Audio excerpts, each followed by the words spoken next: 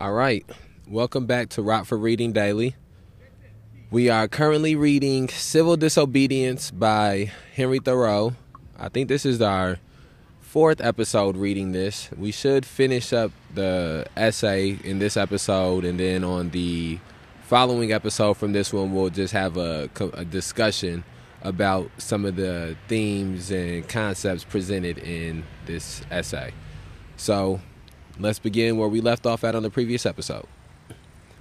It was formerly the custom in our village, when a poor debtor came out of jail, for his acquaintances to salute him, looking through their fingers, which were crossed to represent the grating of a jail window. Quote, "How do ye do?" End quote. My neighbors did not thus salute me, but first looked at me, and then at one another, as if I had returned from a long journey. I was put into a jail as I was going to the shoemaker's to get a shoe which was mended. When I was let out the next morning, I proceeded to finish my errand, and, having put on my mended shoe, joined the Huckleberry party, who were impatient to put themselves under my conduct. And in half an hour, for the horse was soon tackled, was in the midst of a huckleberry field on one of our highest hills, 2 miles off, and then the state was nowhere to be seen. This is the whole history of, quote, my prisons, end quote.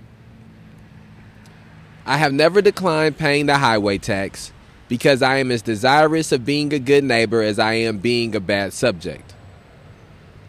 And as for supporting schools, I am doing my part to educate my fellow countrymen now.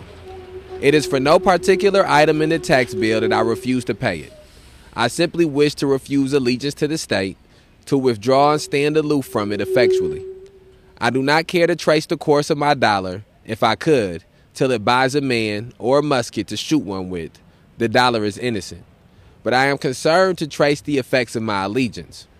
In fact, I quietly declare war with the state after my fashion, though I still will make what use and get what advantage of her I can, as is usual in such cases. If others pay the tax which is demanded of me from a sympathy with the state, they do but what they have already done in their own case, or rather they abet justice to a greater extent than the state requires. If they pay the tax from a mistaken interest in the individual taxed to save his property or prevent his going to jail, it is because they have not considered wisely how far they let their private feelings interfere with the public good. This, then, is my position at present. But one cannot be too much on his guard in such a case, lest his action be biased by obstinacy or an undue regard for the opinions of men. Let him see that he does only what belongs to himself and to the hour. I think sometimes, this people mean well. They are only ignorant. They would do better if they knew how. Why give your neighbors this pain to treat you as they are not inclined to?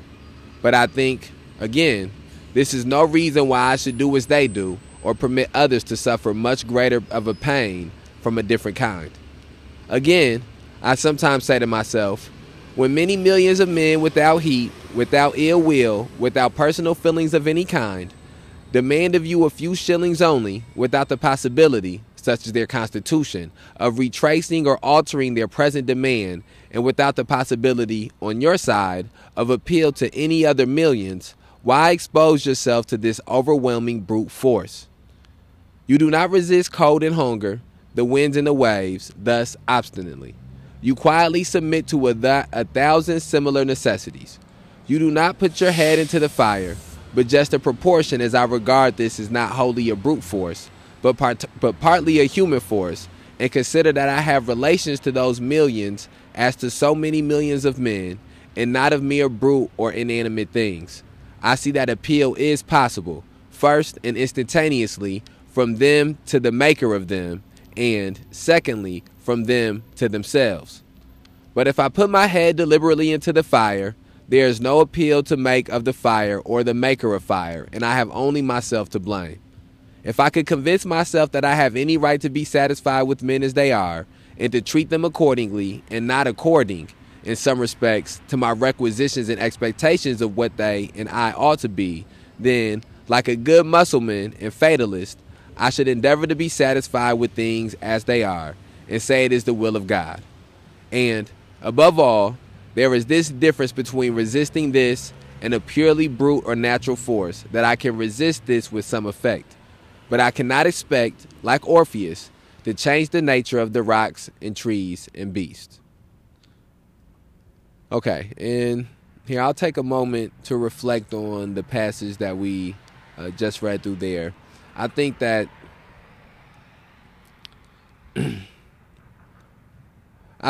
one of the things that,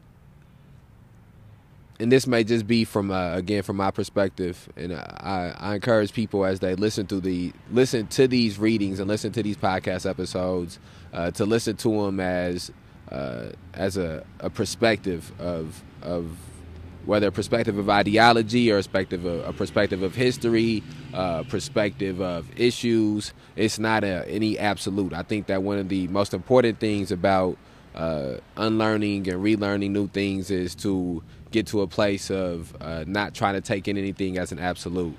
So my perspective on some of the final things that Thoreau stated was that it's a privilege to be able to take the good of the state and to try to stay away from the bad of the state, or it's a privilege to be able to even just the fact that he went to prison, he went to jail, and came out the next day, and he survived going to jail and coming out the next day. Well, I'm sure that people who at that same time who were from a different social class or a different wealth class didn't survive days in jail or didn't survive being in prison or incarcerated. And I think even when you translate that to trying to balance out where we are at currently and with other people's ideologies, one of the things that I heard from H. Rap Brown, he stated that you can't take any, and that might be Stokely Carmichael, probably both of them said it, but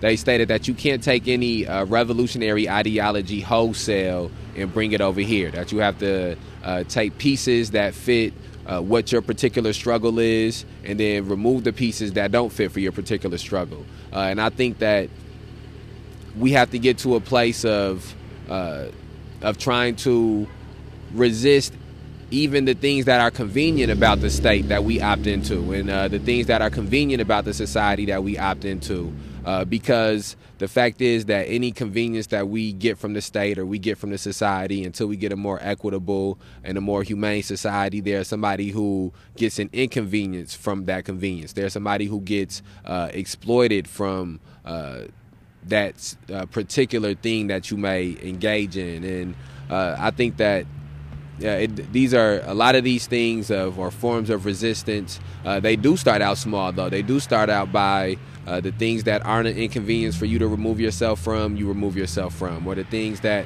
aren't an inconvenience for you to try to unlearn or for you to try to change your ideology on. Those are the things you change first. And so I do think that naturally that is something that happens first, is the things that are the most the easiest uncomfortabilities that we have to bear are the first ones that we bear. But I think that we have to always be sort of pushing towards removing all those comfortabilities. And I think that was partly some of the things that Thoreau touched on in that last passage there as well.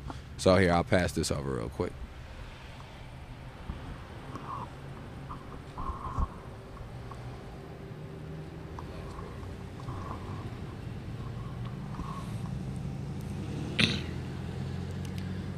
I do not wish to quarrel with any person or nation. I do not wish to split hairs, to make fine distinctions, or set myself up as better than my neighbors. I seek rather, I might say, even an excuse for conforming to the laws of the land. I am but too ready to conform to them. Indeed, I have reason to suspect myself on this head. And each year, as the tax gatherer comes round, I find myself disposed to review the acts and position of the general and state governments, and the spirit of the people, to discover a pretext for conformity. Quote, we must affect our nation, our country as our parents. And if at any time we alienate our love or industry from doing it honor, we must respect effects and teach the soul, matter of conscience and religion, and not desire of rule or benefit. I believe that the state will soon be able to take all my work of this sort out of my hands, and then I shall be no better a patriot than my fellow country people. Seen from a lower point of view, the Constitution, with all its faults, is very good. The law and the courts are very respectable. Even the state and this American government are, in many respects, very admirable and rare things to be thankful for, such as a great many have described them. But seen from a point of view a little higher, they are what I have described them. Seen from a higher still, and the highest, who shall say what they are, or that they are worth looking at or thinking of at all? However, the government does not concern me much, and I shall bestow the fewest possible thoughts on it. It is not many moments that I live under a government, even in this world. If a person is thought-free, fancy-free, imagination-free, that which is not never for a long time appearing to be to him. If a person is thought-free, fancy-free, imagination-free, that which is not never for a long time appearing to be to him, unwise rulers or reformers cannot fatally interrupt them. I know that most people think differently from myself, but those whose lives are by profession devoted to the study of these or kindred subjects content me as little as any. Statespeople and legislators, standing so completely within the institution, never distinctly and nakedly behold it. They speak of moving society, but have no resting place without it. They may be people of a certain experience and discrimination, and have no doubt invented ingenious and even useful systems, for which we sincerely thank them. But all their wit and usefulness lie within certain, not very wide limits. They are wont to forget that the world is not governed by policy and expediency. Webster never goes behind government, and so cannot speak without authority about it. His words are wisdom to those legislators who contemplate no essential reform in the existing government. But for thinkers and those who legislate up for all time, he never once glances at the subject. I know of those whose serene and wise speculations on this theme would soon reveal the limits of his mind's range in hospitality. Yet, compared with the cheap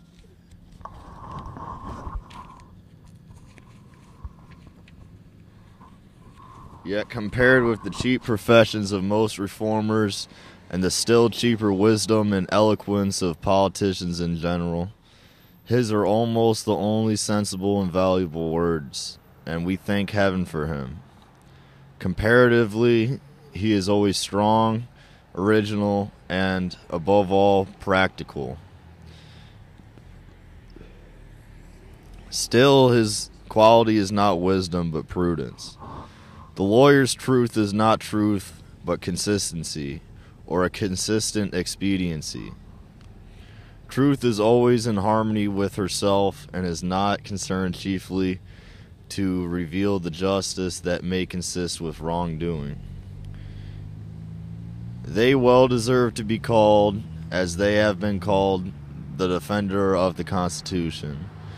There are really no blows to be given by them but defensive ones. They are not a leader, but a follower. Their leaders are the people of '87. I have never made an effort, they say, and never proposed to make an effort. I have never countenanced an effort and never mean to countenance an effort to disturb the arrangement as originally made by which the various states come into the Union. Still thinking of the sanction which the Constitution gives to slavery, he says, because it was part of the original compact, let it stand. Notwithstanding his special acuteness and ability, he is unable to take a fact out of its merely political relations, and behold it as it lies absolutely to be disposed of by the intellect. What, for instance, it behooves a man to do here in America today with regard to slavery, but ventures, or is driven to make some such desperate answer as the following, while professing to speak absolutely and as a private man, from which what new and singular code of social duties might be inferred. Quote, the manner, says he, in which the governments of those states where slavery exists are to regulate it, is for their own consideration, under their responsibility to their constituents, to the general laws of propriety, humanity, and justice, and to God. Associations formed elsewhere springing from a feeling of humanity or any other cause have nothing whatever to do with it. They have never received any encouragement from me, and they never will. They who know of no pure sources of truth, who have traced up its stream no higher, stand, and wisely stand, by the Bible and the Constitution, and drink at it there with reverence and humility. But they who behold where it comes trickling into this lake or that pool, gird up their loins once more and continue their pilgrimage towards its fountainhead.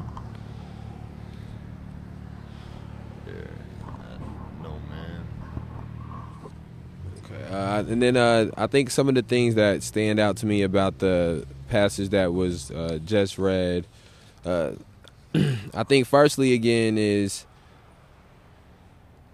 as the hypocrisy of slavery is pointed out as existing during this time period. I just think that it's important to realize how many issues that deal in oppression of people and exploitation of people, specifically people of color and women, are issues of politics.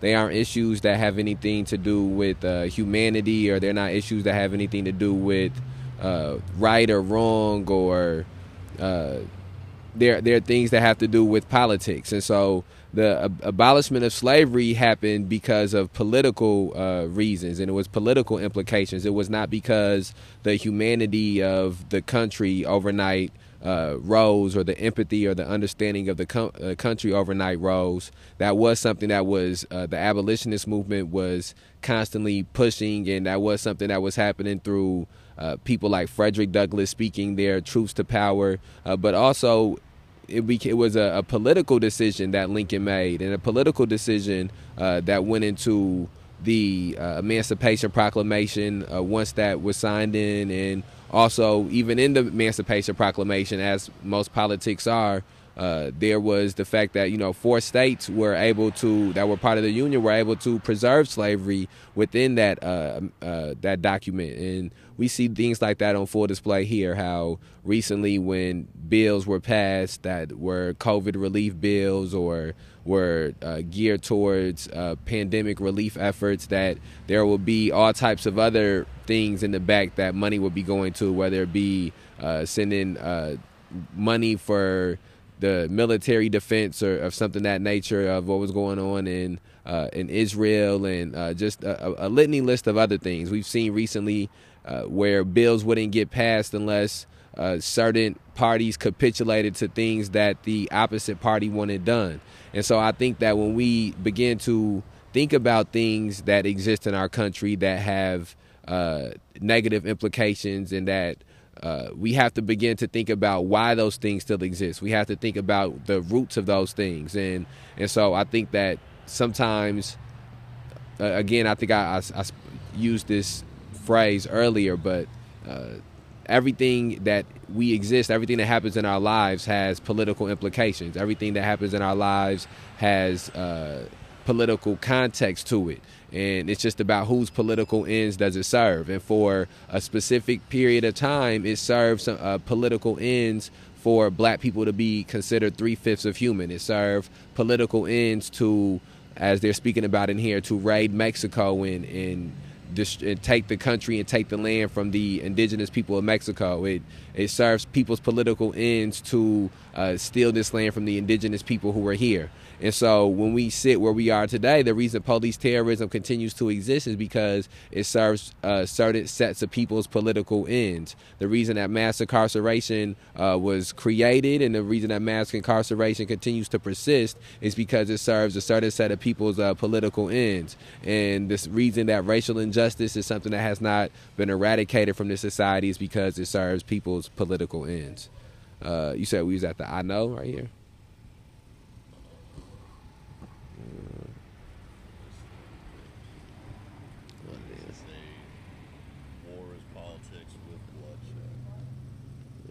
Down there. Okay, here. All right. We're at the last little passage right here. Okay. No man with the genius for legislation has appeared in America. They are rare in the history of the world. They are orators, politicians, and eloquent men by the thousand. But the speaker has not yet opened his mouth to speak, who is capable of settling the much vexed questions of the day. We love eloquence for its own sake, and not for any truth which it may utter, or any heroism it may inspire. Our legislators have not yet learned the comparative value of free trade and of freedom, of union, and of rectitude to a nation. They have no genius or talent for comparatively humble questions of taxation and finance, commerce and manufacturers and agriculture. If we were left solely to the wordy wit of legislators and Congress for our guidance, uncorrected by the seasonable experience and the effectual complaints of the people, America would not long retain her rank among the nations. For 1800 years, though perchance, I have no right to say it, the New Testament has been written. Yet where is the legislator who has wisdom and practical talent enough to avail himself of the light which it sheds on the science of legislation? The authority of government, even such as I am willing to submit to, for I will cheerfully obey those who know and can do better than I, and in many things, even those who neither know nor can do so well, is still an impure one. To be strictly just, it must have the sanction and consent of the governed. It can have no pure right over my person and property but what I concede to it. The progress from an absolute to a limited monarchy, from a limited monarchy to a democracy, is a progress toward a true respect for the individual. Even the Chinese philosopher was wise enough to regard the individual as the basis of the empire. Is a democracy, such as we know it, the last basis of the empire? Is a democracy, such as we know it, the last improvement possible in government? Is it not possible to take a step further towards recognizing and organizing the rights of man? There will never be a really free and enlightened state until the state comes to recognize the individual as higher and independent power, from which all its own power and authority are derived, and treats him accordingly. I please myself with imagining a state at last which can afford to be just to all men and to treat the individual with respect as a neighbor, which even would not think it inconsistent with its own repose if a few were to live aloof from it, not meddling with it, nor embraced by it, who fulfilled all the duties of neighbors and fellowmen. A state which bore this kind of fruit and suffered it to drop off as fast as it ripened will prepare the way for a still more perfect and glorious state, which also I have imagined, but not yet anywhere seen. And that is the end of the civil disobedience essay. That brings us to about 24 minutes, so we got a little bit of time to reflect on that final passage. One second. Got a little bit of time to reflect on that final passage. So I think the thing that stands out to me first off from reading that final passage is the understanding that Thoreau had that he did not have the answers to some of the problems that he's seen in his time. I think that far too often we have people, whether it be people who are speaking about the problem or be people who are dealing with the problem, who approach it from this aspect that they have the answers to deal with things that have existed for generations. And I think we have to remove ourselves from that type of thought process. Those are usually the type of ideas and concepts and that lead to creating more problems and not creating solutions. I think we have to get to a place where we acknowledge that our first hindrance is that our first hindrance in dealing with the problems that we have here, the issues that we have here, is that all of our existences and all of our realities are so immersed in these issues that it's going to take a long time to fix any of them. So we have to be comfortable with working for progress. We have to be comfortable with being part of the process. We have to be comfortable with posing the problem and maybe not being the people who have the solutions. I think that another one of the things that he pointed out there that I think is very important is he spoke about the lack of adequate legislators that have existed. And I think that that's something that is very true of our current times now, especially the last 50 to 60 years, where you can see the removal of funds being funneled into things like poverty programs and food programs, and the increasing of funds being funneled to things such as weapons of mass destruction and military operations and police operations. And I think that those are all functions of poor legislation as well. I think that again, when we start speaking about how many things in our lives have political implications, legislation has a lot to do with the things in our lives that have some of those implications. And so I think that before I pass the mic off, I think one of the things that is the most important about this essay from my standpoint is the mixing of what would be considered sort of electoral politics with speaking about legislation and taxation, things that are closer towards that nature of politics, and putting an emphasis on that, and also putting an emphasis on what I consider to be higher politics, which are things like protesting and demonstration, which are things like communicating and organizing around issues. And I believe that these writings, this philosophy, ideology of Thoreau that is written in this moment also provides sort of a blueprint for beginning to have your own ideology and your own philosophy about some of the issues that are facing us in the society.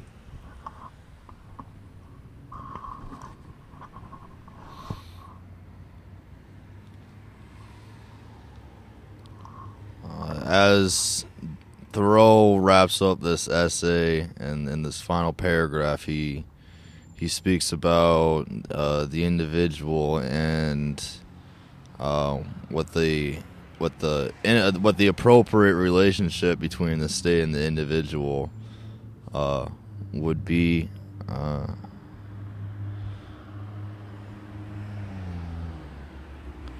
The progress from an absolute to a limited monarchy, from a limited monarchy to a democracy, is a progress towards a true respect, toward a true respect for the individual. And I think what Thoreau is missing here is important. That this progress has not been achieved by individuals. It's been achieved by collective actions. We've progressed from the greater oppression that these former institutions put on the people, but it wasn't the individual that achieved that progress. And I think it's predictable that Thoreau would miss this, given his station in life, that his socioeconomic class is that of a white man that probably isn't impoverished, was not impoverished as far as I know. And that's why I think it's understandable that he'd put this importance on the individual, because people of privilege are not put under the same pressure as marginalized people, and they can afford to have this individualistic mindset. But marginalized people have. All right. Sorry, that segment got cut off there right at the end after that final point got made. I think that to summarize this last passage. Actually, I'm not going to try to summarize the last passage. I think that the points that I made at the very end of my reading suffice. I think that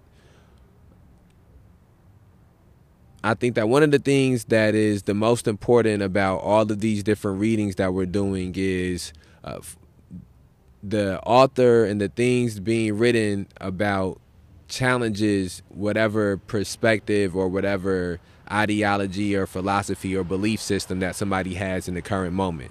I do believe that some of the things presented by Thoreau, the self-sacrifice that he presented, the desire to opt out of society or opt out of parts of the state that he deemed to be against his belief, I think that those are all things that are challenging the status quo that even exists right now. I think that you can also look at his aversion to slavery and his aversion to the war that was in Mexico as something that for his time period was challenging what the status quo of belief systems were.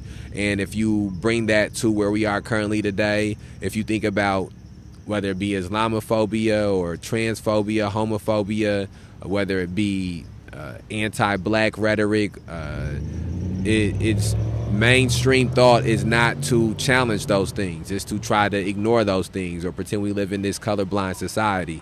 The same way that people at that point in time pretend they lived in a society that was without slavery. That's why it was not even mentioned in the Declaration of Independence. And so I think that one of the other last points I want to point out is his aversion to the war in Mexico, again, is something that is counter to what mainstream society's belief is in our country.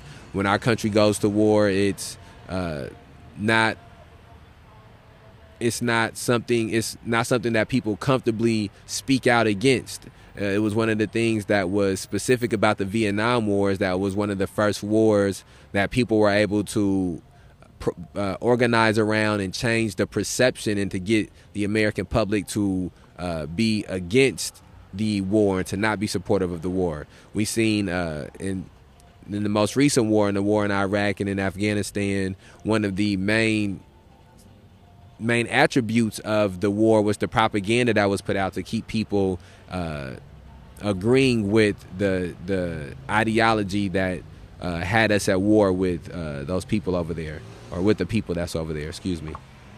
And so, this next episode, what we'll do is we'll just talk about multiple different issues that were presented and ideologies that were presented throughout the entirety of the essay.